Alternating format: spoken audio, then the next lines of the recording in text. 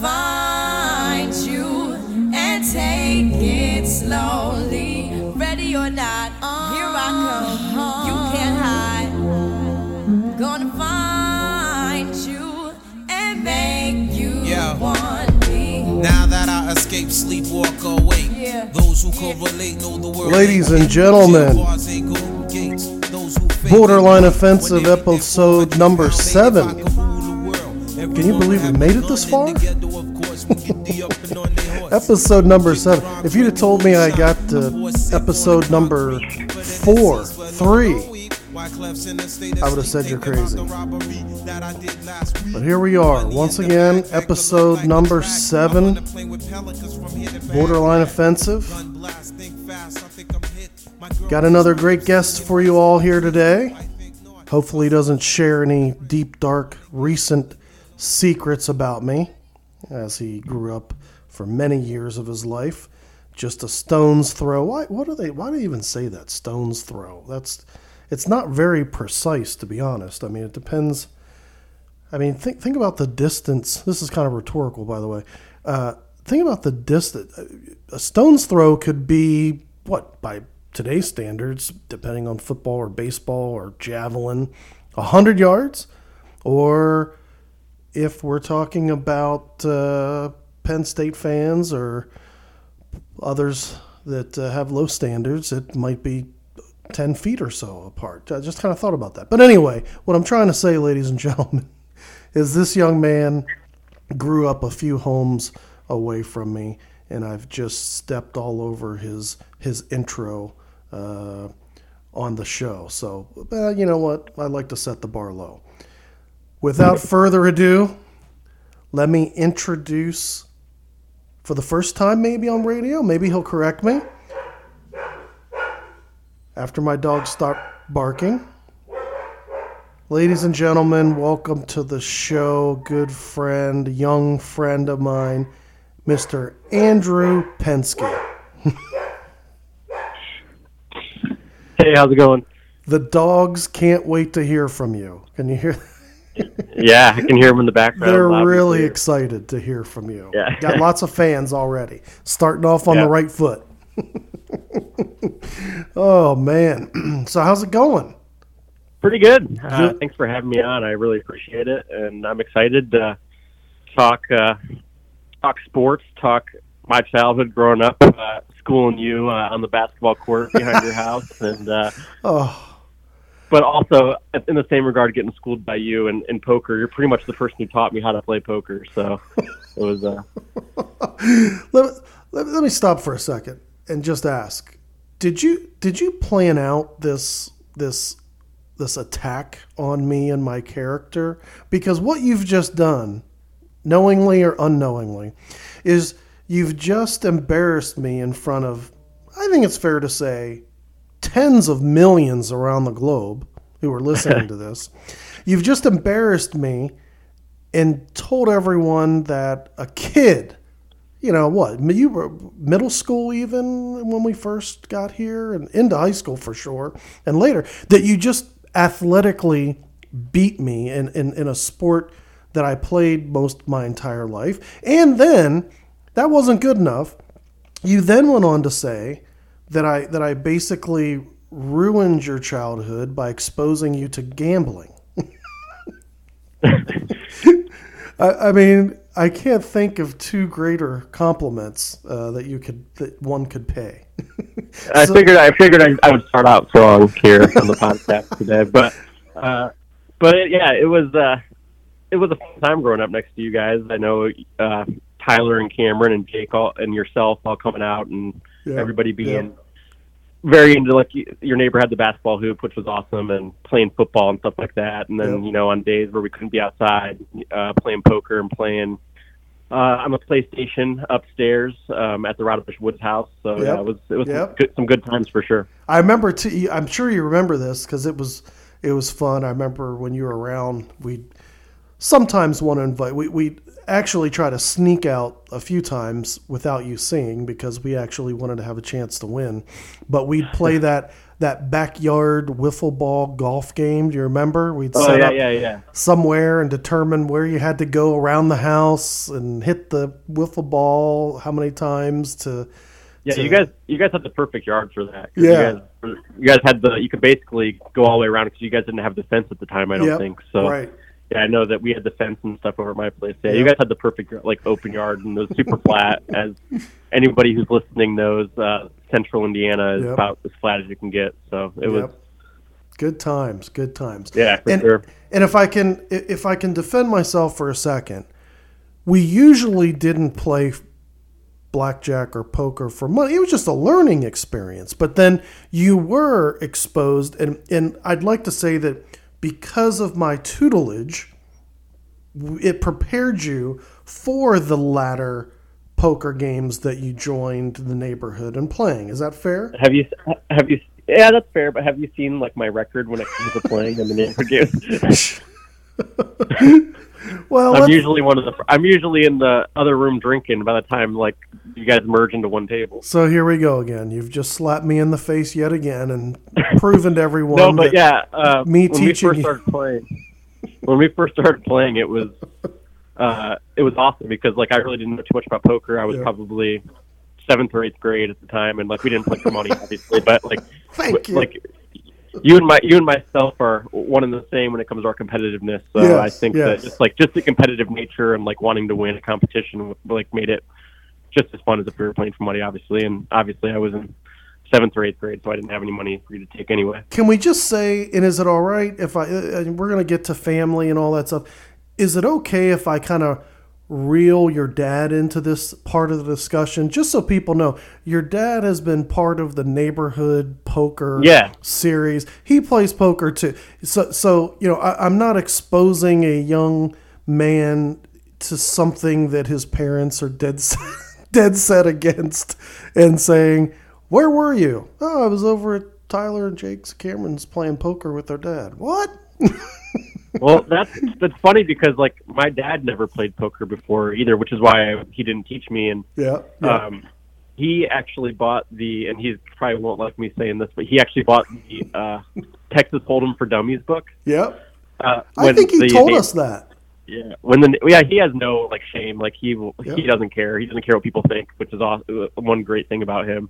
But he bought that when the neighborhood games were beginning, and when you guys started to do that, and that's when he basically taught himself how to play, and he knew that you and I would play, and Tyler and Jake when we were over at your house, and he sort of started to get interested in it. So he heard you guys were starting to do those neighborhood games, and he actually bought the book and sort of taught himself how to play. So it actually you helped get both myself into the Texas Hold'em stuff and my dad as well. So I one thing that I've learned over time is you're probably better off not learning how to play and just sit there and motion and go with the flow. If you feel like calling, call. If not, if you think you know a lot about Texas Hold'em, that's when things usually go very wrong. So I kind of feel like people that know less are better off.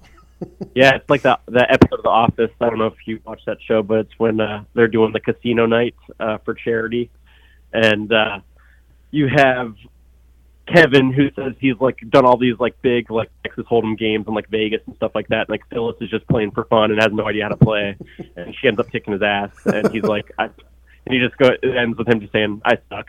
Yeah, I'm starting to watch those. Yeah, that's really how... You haven't seen The Office? Oh, God. They couldn't... As you know, my sense of humor. You grew up around us and how crazy our household was. But, yeah, people couldn't believe I never saw it. And Jake and Tyler, Cameron, they all got me to start watching. I think it was literally a year ago. Pulling episodes up. Was it on Netflix maybe, I think? And... and starting to watch. And I just lost it. They one of the funniest, and I haven't seen all the episodes, but let's put it this way. Someone got me for my birthday a Scott's Tots shirt, T-shirt. I had tears in my eyes for that when I saw that episode. I was crying. I had a headache. That's one of. There's some episodes in that series that just like do that to you, and it's just like it's almost cringeworthy. His behavior, Michael Scott's behavior in the series, but it's just like as they start to like progress with the character and develop his character, he's like he almost becomes sympathetic, but then you think back to everything he's done, and you're just like, why do I feel bad for this guy? But I don't know. It did an amazing job, I think, with the balance of his character during that series. Yeah. Oh my gosh, that's a great show. So anyway, let's. I guess I'll take a step back. So you guys lived a couple houses away in a cul-de-sac, kind of across the street. And several families that we were fortunate enough to become close friends with. Over time, unfortunately. Fortunately for them, but unfortunate for our group. Everyone kind of moved. Everyone different times in everyone's lives for different reasons, but everyone kind of moved from that one street or that cul-de-sac over time. I don't actually think there's anyone really left. Well, there's one or two families there actually. Yeah, I think the Wideners are still over there. Yep. So there's a couple, but yeah, it's definitely like it's a very like bright part of my life that I look back on and sort of, it was a very beautiful neighborhood. Yep. You had a lot of like young families and stuff like that, and a lot of kids around. Unfortunately, I was like on the upper end of that, so like there wasn't. Yeah. Me and Tyler's age there wasn't as many. It was like mostly like a little bit younger than that, but it was awesome being able to go out and play football at Jameson's house and playing basketball behind your guys' house, and it was definitely a bright spot of my teen years and preteen years that I'll look back on. Play volleyball back there too? A couple houses down. That would have you would have been younger. That was kind of when we first moved, but I mean volleyball games at night. I think that some people ended up complaining about and writing to the HOA because it got a little loud on a weeknight. That's why I will never move into a neighborhood like that. Yeah. The HOA is not something I want to deal with in my life. That's right. Interesting that you've got that awareness already at your younger. Yeah. How old are you again now? Because I'm 28 now. Yeah, I thought, the years are getting away from me. Yeah, it's crazy just to hear myself say that, just because my parents, I was 2 years old when my parents were 28. So it's just like, I'm not even close to having kids. I was living before I was laid off due to the pandemic. I was living in Chicago for like 3.5 years in like a 300 square foot studio apartment. So I just moved this last weekend into a house in South Broad Ripple. So just finally got a space that's bigger than a bedroom for the first time in my life. Well, I didn't want to talk too much off air when we touch base, but wow, I didn't realize that. So you're back home technically, right? You're back here again. Yep. I was laid off for about 3 months due to the pandemic. Just my industry got hit really hard. I'm in the advertising technology or ad tech industry, and basically, I was just searching like really hard for a job where I could work remotely because I knew a lot of companies were like moving to that remote sort of style setup because of the pandemic, and I think that's going to be sort of a permanent pattern that we see moving forward. I know even like the big companies like Google and Facebook are saying by 2030 they're going to try to have 100% remoteness permanently when it comes to their workforce. So, and usually it's like the bigger companies start and it sort of trickles down to the smaller companies when it comes to the patterns like that. So, I was really searching for something like that, and I actually found like a startup advertising technology company or digital marketing company that I'm working with that I just started about 3 weeks ago. Where I'm an account manager there, and working with them, I'm leading their account management team, and I'm able to work remotely, which is awesome. They're based out of Silicon Valley, and have a home office now, which is great, and everything's finally starting to click into place. I'm running a house in South Broad Ripple, so everything's going great. I was just going to say there are, in all honesty, I will be honest. I do not have 10 million listeners in the United States or globally, as I alluded to earlier. I don't want to lie to those of you out there. I do have about 6, by my estimation, and at least one or two of those are not from Indiana. So for those one or two listeners who are not familiar with Broad Ripple, why don't you tell them a little bit about Broad Ripple and why that seems to be so appealing to quite a few of us that are from Indiana and know the area as well. Yeah, so Broad Ripple, like, if you grew up in the area, it's like sort of a rite of passage sort of spot. Like, not only do they have the bars that you go to, because it's about half mile from Butler University. Mm-hmm. So you have the bars that you go to when you turn 21, or if you have a fake ID before you turn 21, and basically it's just a big strip of bars. That's basically downtown Broad Ripple. That's all it is. Yep. Bars and restaurants, and then Yep. even before you turn 21, you have the hookah bars out there. That's sort of like, that you want to be hanging out with the 21-year-olds and stuff like that. So that's sort of like when you turn 18 and you can get into the hookah bars, you start going out there when you're 18, Yep. and that sort of just transitions into that like full-on bar party Yep. spot when you turn 21. But Yeah. that's basically all it is. It's known for its restaurants, and it's party life, and it almost has this sort of like the Midwestern Indiana feel of like a Bourbon Street, but just It's a good description. Take that first part. Yep. Yeah, take the first part I said very literally. It's not like Bourbon Street Right. to the T. It's that Indiana Midwestern Bourbon Yeah. Street. Yeah, I've got a couple friends from out of state that have come to town for different reasons, and both of them had said, "What's that? You're out there in Indiana now?" And yeah. Oh, I was out there a few years. There's this. What's that cool place up there near Butler? What's that place called? And the first time one of my friends asked me, I had no clue. I wasn't familiar with Indy and all the pockets and the towns. But then he mentioned Broad Ripple, and then of course when I had another friend who said the same thing, I knew exactly what he was talking about. So yeah, man, that's a cool place. I mean, you got the like you said, the bars, and the hookah bars and stuff like that, and just a lot of good restaurants. And then the whether it be Monon? breakfast, lunch, or dinner. Is the Monon close? Oh, literally, my house backs up to the Monon Trail. Yeah. So like right behind my yard is the Monon. Yeah. So Yep. it's great. Yeah. So I have the Monon right there, and I'm a big runner. Yeah. Really big into fitness. So that was like one of the biggest like sellers for me when I came and looked at this house.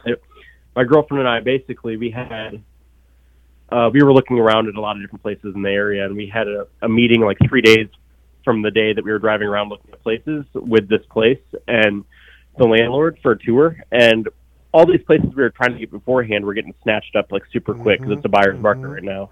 Yep. So basically we drove up and we saw that she was there touring somebody.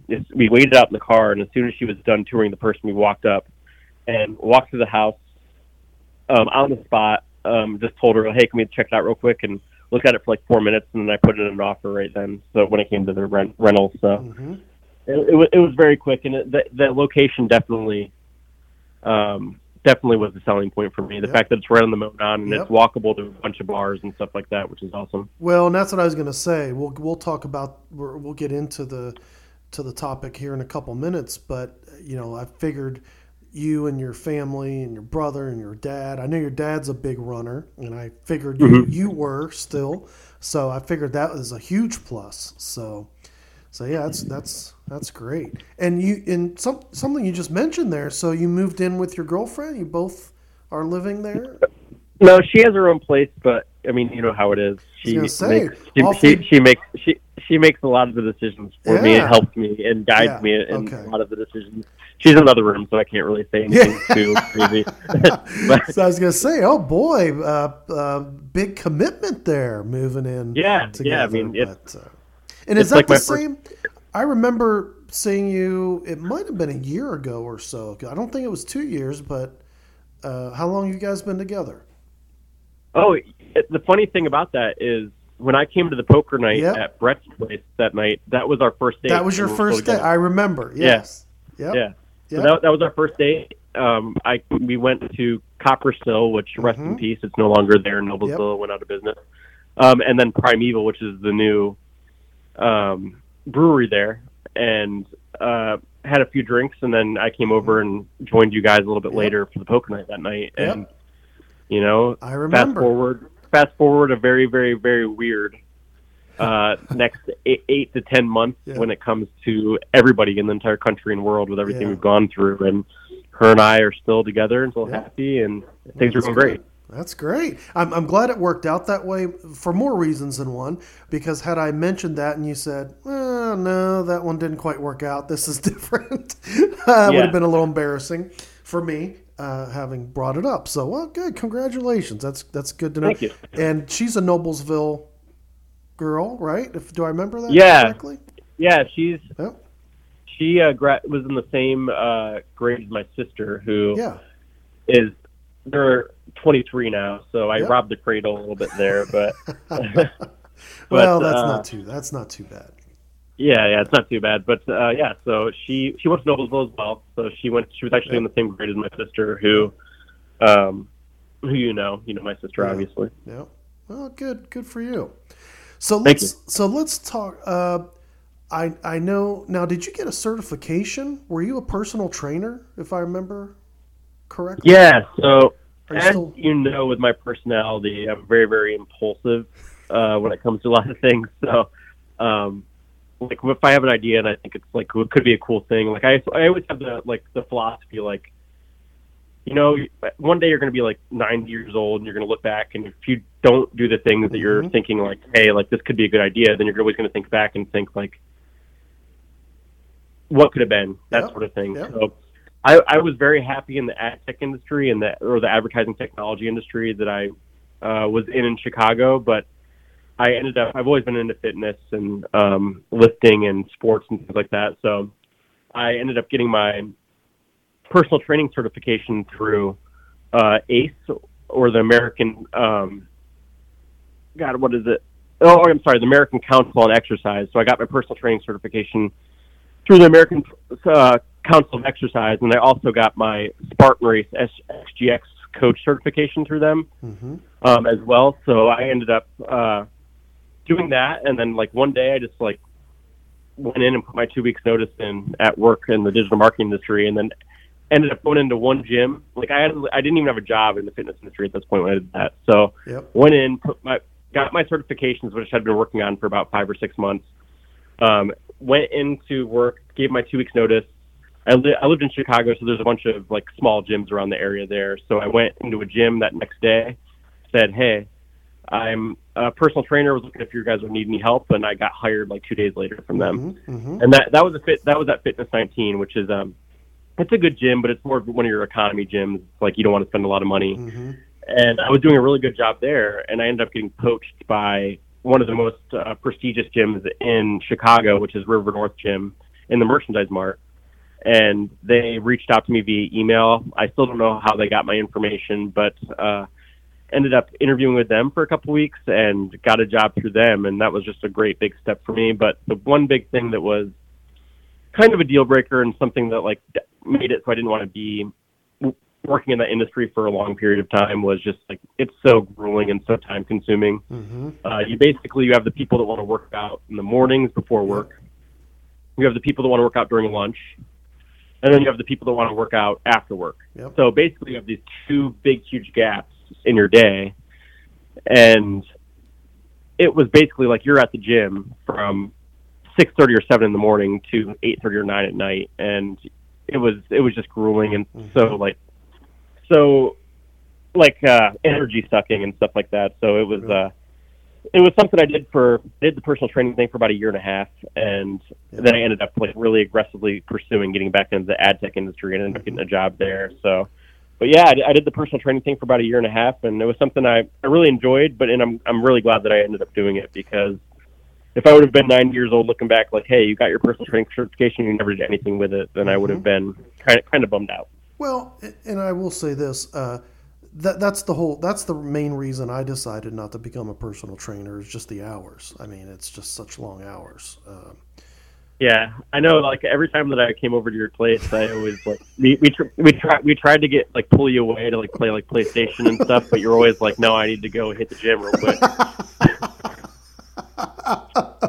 All right, that could have gone a lot worse. So thank you for kind of playing along there and not being too cruel. But no, that's great. And I mean, it makes total sense. And in all honesty, I heard that from your brother because I was actually at the gym.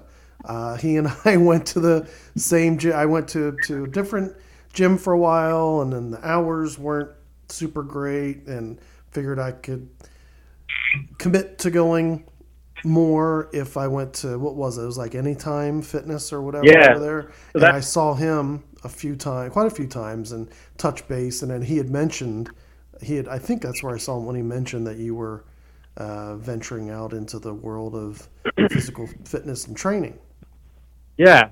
So he works out at Anytime Fitness in Noblesville, mm-hmm. and that's actually where I work out now too. Oh, okay. Yep. Yeah. So like, they treated me really well when I was like in Chicago, and I would come back and they'd be like, oh, like I got to become friends with the owner, and he was like, just anytime that your brother and dad come in, just feel free to come in for free and stuff like that. So as soon as I moved back, I ended up just joining because they treated me so well. But yeah, my brother, as you know, is very, very strong, and he's sort of in the he's in the powerlifting sort of section of the fitness world. So is he competing anywhere now?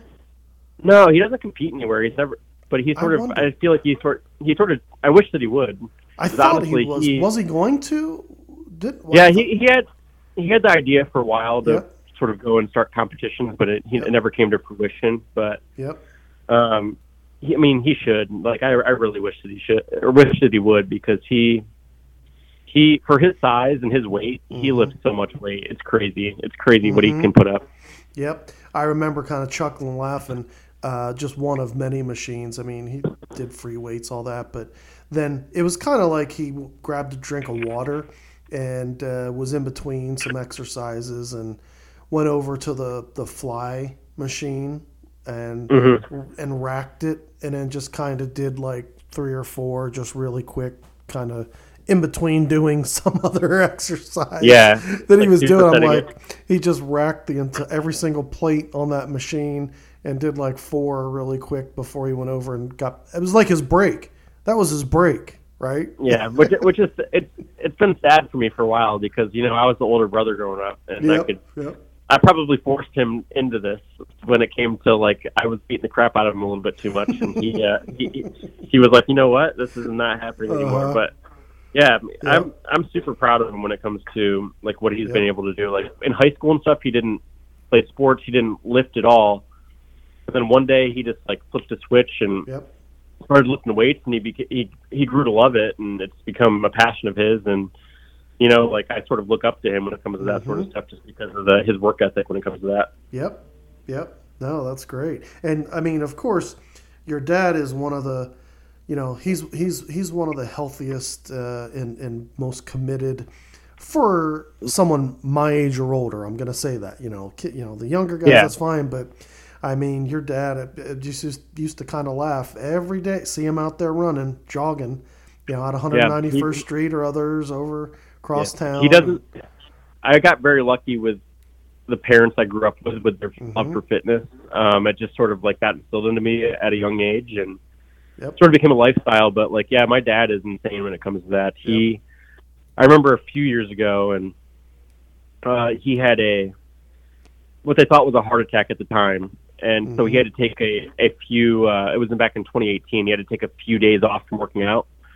And literally because it was just such a regular part of my life, him working out, that he would go and I wouldn't even like think anything of it. So like he told me like when we were in the hospital after that happened, and I drove back from Chicago to see him, it was like the first time he had taken a day off from working out in like over 3.5 years. I believe that.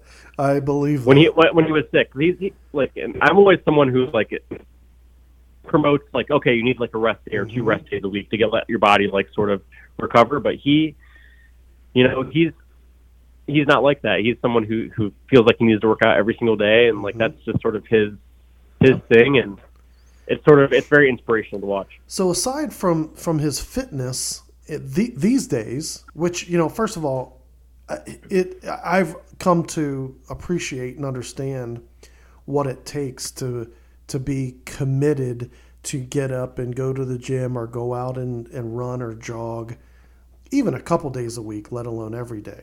So I applaud his commitment to health and and fitness and what it takes. But so what sports did he play in high school, if any? He played in his early years of high school. He played basketball, but his later years of high school, he really excelled in both football and football and baseball. Football and baseball. So he played, I believe, shortstop in baseball and got a few scholarships there. He ended up going to Michigan State to play, and didn't get as much playing time as he wanted. So he ended up transferring to Elma College and started there and played baseball there, which is a D3 school in Michigan. And then he was a quarterback for football, and he actually got a few scholarships to play quarterback and ended up not taking them. Mm-hmm.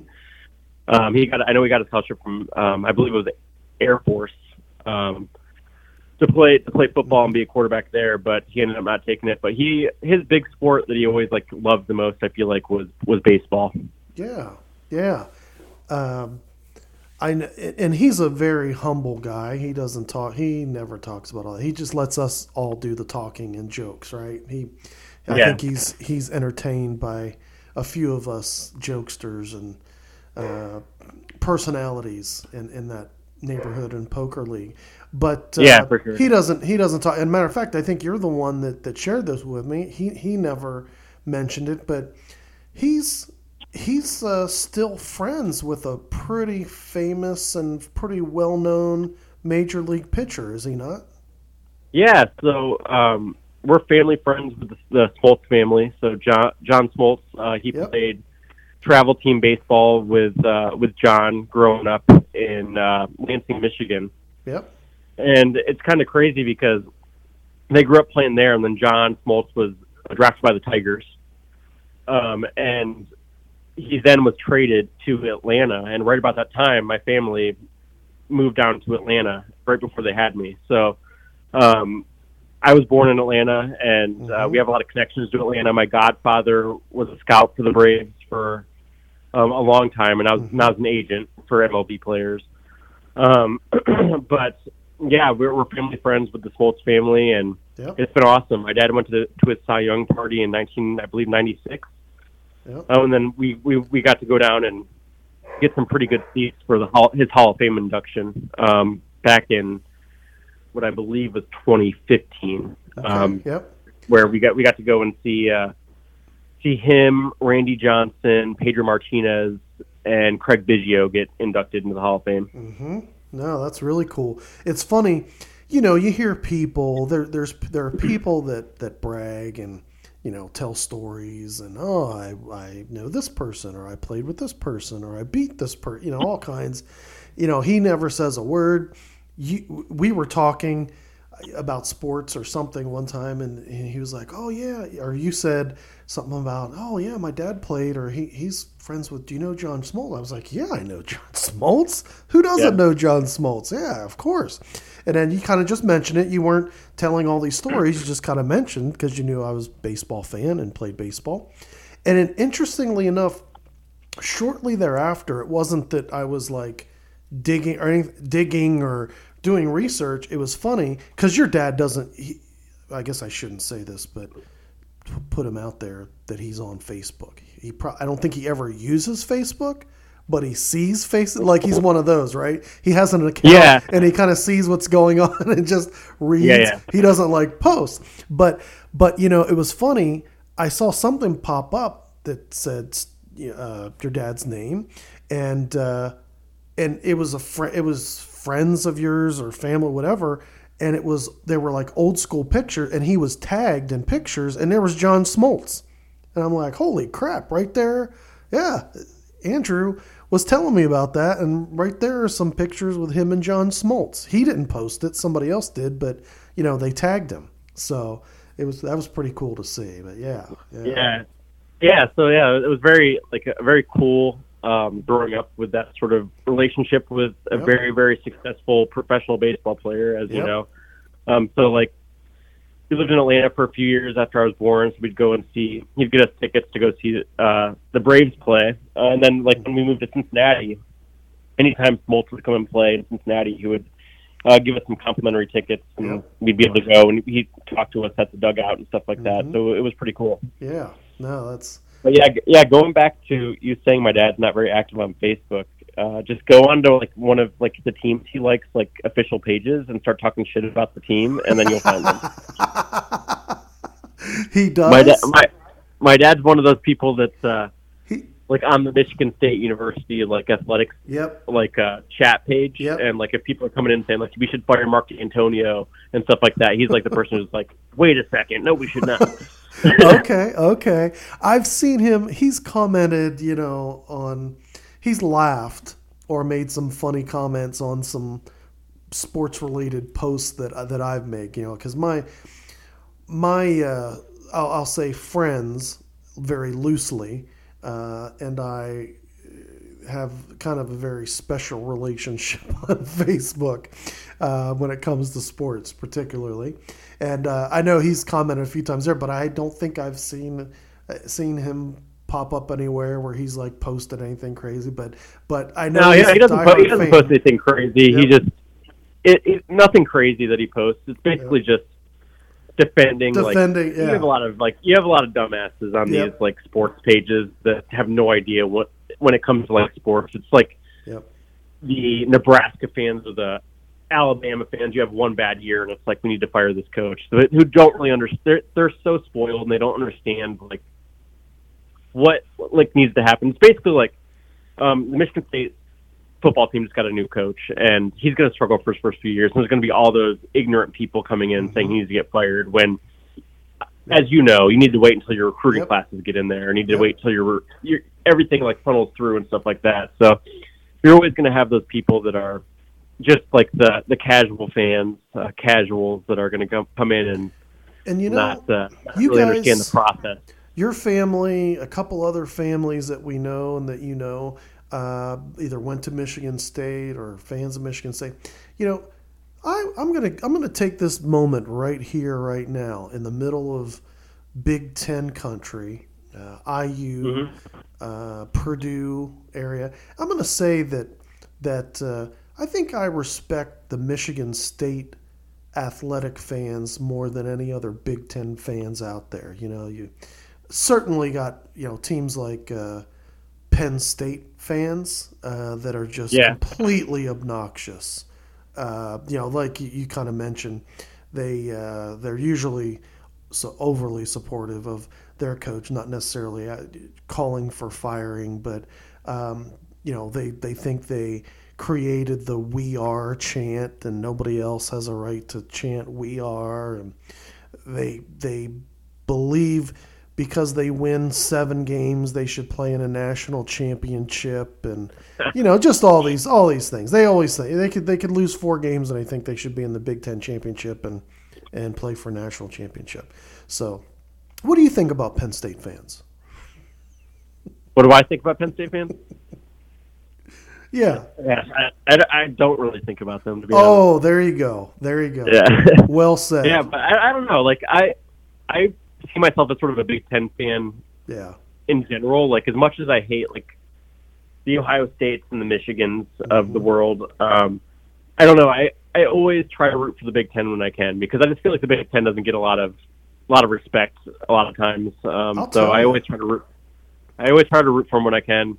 I'll tell you, there was Michigan State had a run there for multiple years. Football, basketball. I mean, they were right there. I mean, playing for Big Ten titles and the. Yeah, they're the only school in history to have a college football playoff and a Final Four in the same year. Yeah. I mean, multiple. So I feel so blessed as a Michigan State fan. The fact that we have Tom Izzo, who, in my opinion, is Mr. March. He's might not be the most successful when it comes to all the numbers you're looking at, but when it comes to just looking at from like the end of February through the end of the season, I don't really think there's anybody more successful than Tom Izzo when it comes to that. And then Mark D'Antonio, who basically turned our program around in 180. Him and Pat Narduzzi, they both like just. I got so lucky growing up with those teams. Not even considering the the Red Wings, the Detroit Red Wings. I'm a big Detroit fan, obviously, when it comes to like pro sports. So the Red Wings basically didn't miss the playoffs until I turned 26 years old. So I felt pretty lucky when it came to that as well. It's funny, Nard Dog, as some of his detractors on the East Coast refer to him, he gets no love over there. I got a couple friends that are Pitt fans that support him, but people are always going hard on Narduzzi. Especially, matter of fact, here we go again. Especially Penn State fans who hang their hat on beating Pitt, every year. They claim that Pitt thinks that's their Super Bowl when it's actually Penn State's Super Bowl. And I love that. I love that the last 2 years that they played, they split 1-1. Pitt actually beat Penn State. It was a couple years ago, several years ago. But I'm glad Narduzzi got a lick in. For sure. He stopped that series. Yeah, I don't really see him as a Narduzzi as a head coach. He's a very amazing defensive coordinator, and I feel like there's too many coaches, college coaches anywhere really, just human nature, I guess, where they get success somewhere and they feel like they need more. And that's why you have like the Sabins of the world and stuff like that trying to go pro and stuff like that. You have the Tom or the who's the coach for Calipari. Calipari trying to go pro and coach a pro team, and it's just there's just too many coaches out there that just have so much success and are building such a good program and doing so well by their athletes and their students that they're coaching, and they feel like, you know what, I can do better than this. And I guess it's just human nature, but I'd like to see more coaches do the thing that like Tom Izzo is doing, and you're just like building a legacy with a school. He's had options and opportunities to go coach in the big leagues when it comes to like coaching like Cleveland and stuff like that. He said no, but I just feel like there's too many coaches out there that are just searching for the next best thing. How pumped were you when Hamilton County's own Gary Harris committed to Michigan State? I was very pumped because I went to school with him. I went to Noblesville. He went to HSC. So he was, I believe, a year or two younger than me. But I went and saw him play a few times. I just saw how talented he was, and the fact that Michigan State got him, I was very excited about. Hamilton County's had, and just the Central Indiana area in general, has had so many great basketball players come out of them. Yep. You remember? Yeah. So you remember our neighbor Walt? My neighbor Walt that you're talking about. That's where we played basketball. He was the assistant coach for North Central. For Eric Gordon. Yep. And I saw him play in sectionals when they came to Noblesville, and that's those players in high school that are just like elites. You watch them play, and if you're not keeping track of the stats throughout the game, it looks like they're having an okay game. And then you look at the numbers, and they're scoring like 40, 45 points, and you're like, what in hell? It's just because they make it look so easy. Yeah. Do you remember when Noblesville's basketball court made it onto ESPN's top plays? I do. I have a funny story about that. You do? Were you there? I do. It was the perfect timing. So I was going to Ferris State University at this time, which is a university in Michigan, and I was a big partier in college. And that day I went to one of my buddy's places, and we did a case race. And for anybody who's unfamiliar with that, basically you get a partner, you get a 30 rack of beer, and you each have to drink 15, or you can split it up any way you want, but you got to finish that 30 rack before any other team. And I ended up winning with my buddy that day, the case race. And I went back to my dorm room and turned on the TV, and immediately when I turned that TV on, I saw the Noblesville High School emblem in the middle of the court. It was the most perfect timing ever. I turned the TV on and I saw Noblesville, and I was like, how drunk am I? And then I realized that it was Gary Harris hitting a game winner from half court, an amazing game winner. And that was, I remember that like vividly to this day, even though I was like mid blackout. Yeah.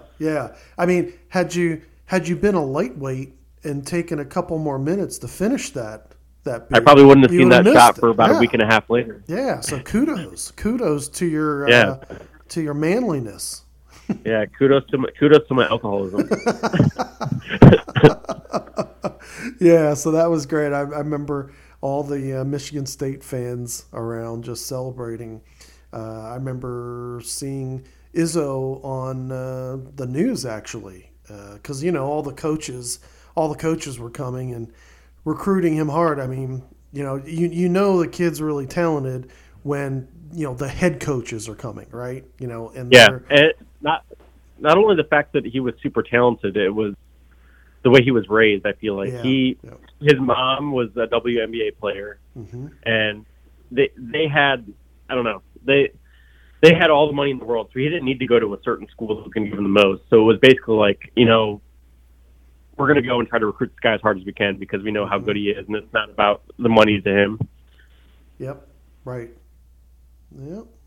No, that's cool.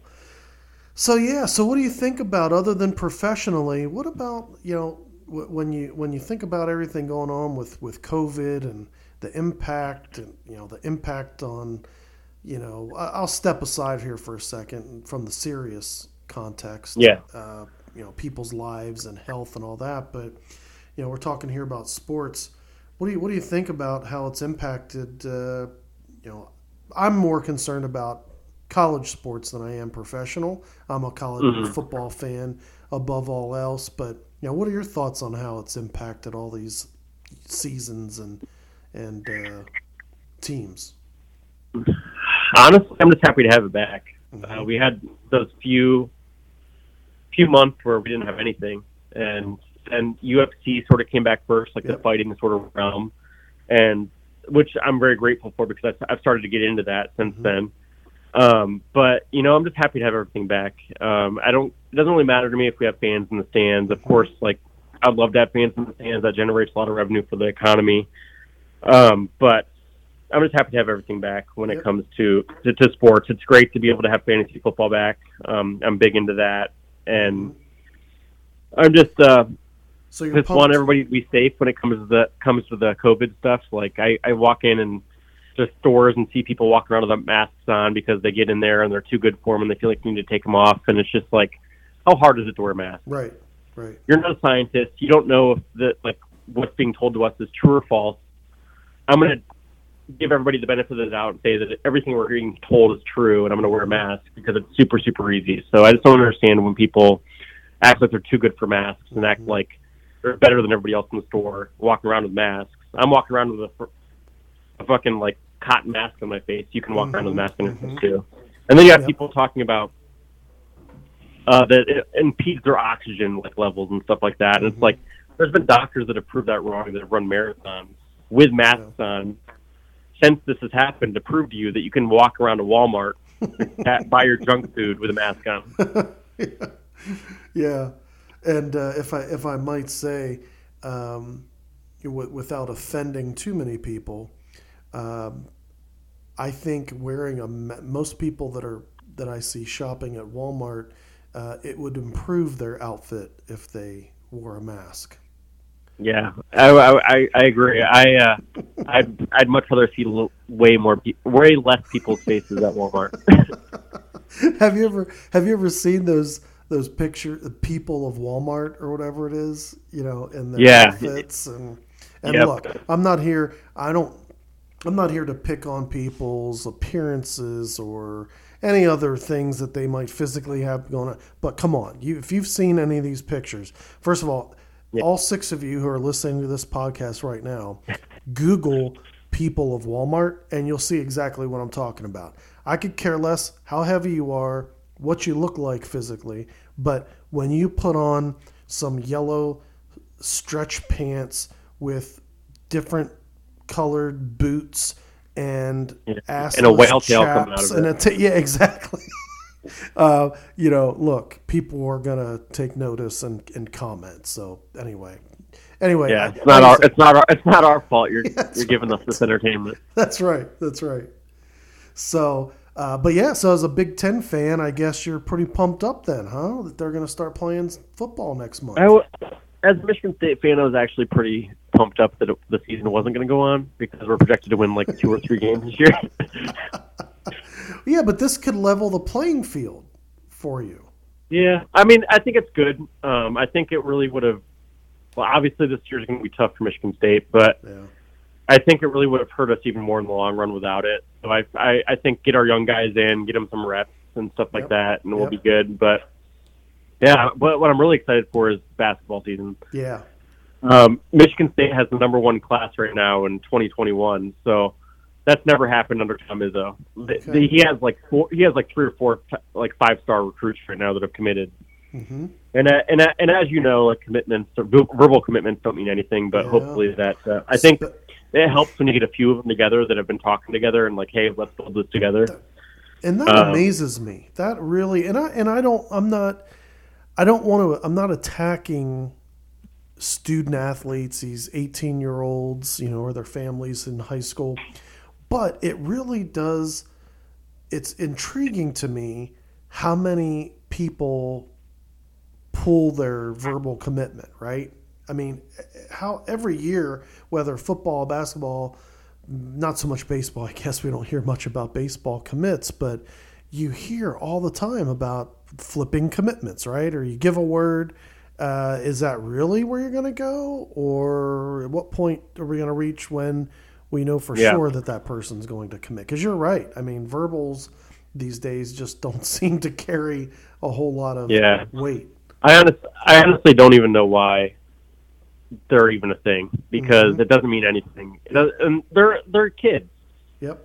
They're kids, and a lot of them, or some of them, didn't come from great backgrounds. So they hear, you know what, like, we're going to give you this, and they're like, oh my God, that's amazing. I want that right now. I verbally commit. Yeah. And then you have a year later when they prove themselves even more. You have an even bigger school come to them. Mm-hmm.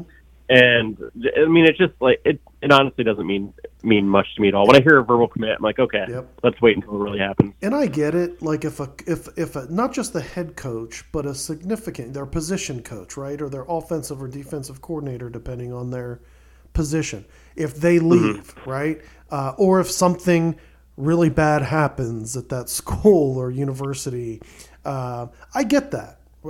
Yeah. But, there's just, it's like, nothing's changed, and this person changed his mind and decided that there's a better opportunity for him, or we hear this all the time, that he's reopening his recruiting, right?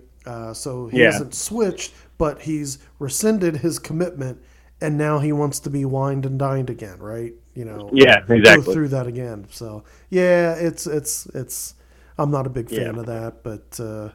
Yeah, and I understand when it comes to people like, obviously, like when the Penn State scandal went on, like there's going to be people switching stuff at that point, and like the Louisville scandal. Yep. There's going to be people switching. Makes total when sense. They think when the Louisville recruits think they're going to be getting prostitutes, and they get caught and they can't get prostitutes, then obviously they're going to want to switch to another school that does still have prostitutes. That's right. That's right. So.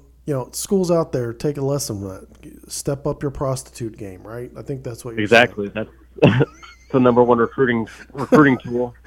Unfortunately, that is that's very true. There's a lot of truth to that, and the entertainment that is provided, or quote unquote friends of players and others on campus that get introduced to these recruits.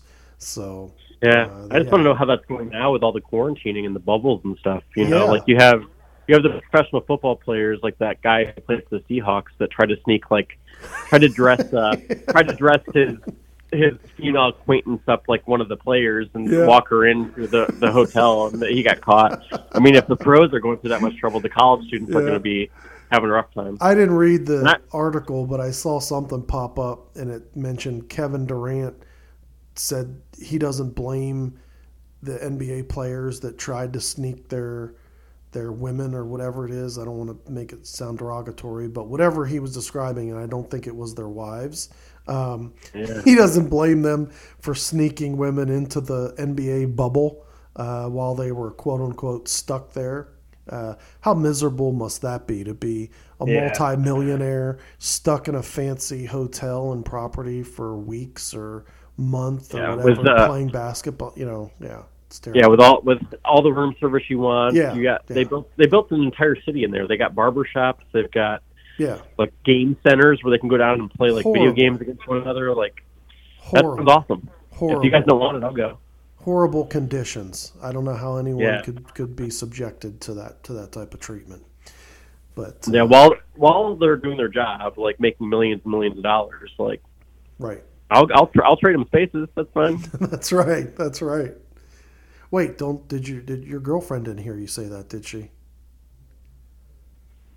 No, she'd be happy to have Kevin Durant show up or one of the other NBA players. Oh, that's funny. Well, hey, is there anything you want to plug? Anything that you're working on, or plug your company and what they do, or anything else that you want to get out there?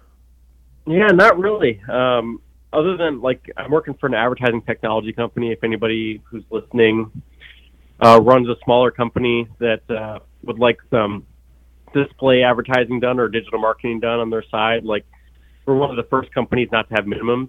A lot of these companies have these agencies, and these people that agencies are working with have like $500,000 commitment, like guarantees that people have to hit to be able to use them. And I'm working for one of the first companies that doesn't have any minimums. So if you're a small company and you have $5,000, $10,000 to spend for a quarter or a year, we can do some digital marketing for you guys. So that's about it. Other than that, not too much. Okay. Yeah, well, really enjoyed talking to you. This was fun. Yeah, it was fun to catch up. Great to see you, a little while ago. Well, I guess it's been almost a year now, right? Seems like it was more right around Thanksgiving break when we That sounds right. That sounds right. Yeah. So now that I know you're back in town, I think we may have some poker games coming up eventually. Yeah, and I have a house. So I can host. There you go. See, now that I just said that too, I can feel the judgment from everyone out there. Doesn't he know that we still have COVID? Why is he talking about having poker games? And I get it. I just said we may have poker games coming up, and if we do, I'm sure everyone is going to wear a mask. I'm sure we're all going to have hand sanitizer, and heck, and we won't tell anybody that's listening. That's right. So keep your judgment to yourself. Oh, all right, man. Well, hey, it was good catching up with you. Tell everyone I said hello. I actually talk to your dad every once in a while via text in our little group text threads. So I think he's actually one of my few local listeners. He told me that he has a specific time that he likes to listen to the podcast. So what's up, Mr. Penske? Whenever you're listening to this, he said he likes to listen to them in the shower. He says. Yeah. Okay. Well. Oh. No, okay. I'm just. I was going to say. All right. I think he listens to them on his run. Listens to them on his run. Yeah, that makes sense. I think he shared that. Yeah. So, all right, man. Well, hey, thanks for joining us. Congrats on the relationship and the nice young lady that you've got there. Congrats on the house and moving back to the Indy area, especially Broad Ripple. Great location.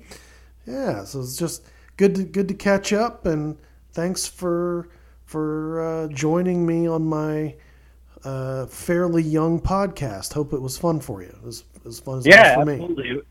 It was a great time. I feel like we could have talked for another 2 hours, and it was really awesome. But just let me know if you ever want me back. I really appreciate your time, and can't wait to see you again here soon. I'm sure we'll see each other again soon with everything getting back to normal. Hopefully, fingers crossed, the COVID stuff will end here shortly and things will get back to normal and we can start playing poker again.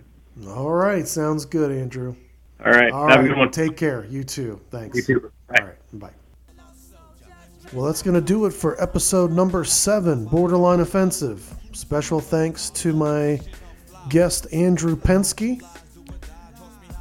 I'm still going to have to go back and review some film because I don't quite recall losing. I don't recall losing a game of basketball. 1-on-1, 2-on-2, 3-on-1, horse, pig, you name it. 2 bounce. I don't ever remember losing, but I didn't want to call him out on that in front of all of you.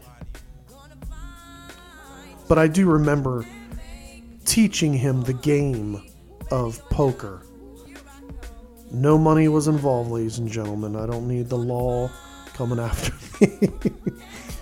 And it was just for fun, you know. Hey, kids learn how to do math and solve equations by learning games like poker. Anyway, that's going to do it for us. Borderline Offensive episode number 7. Catch up with us sometime soon.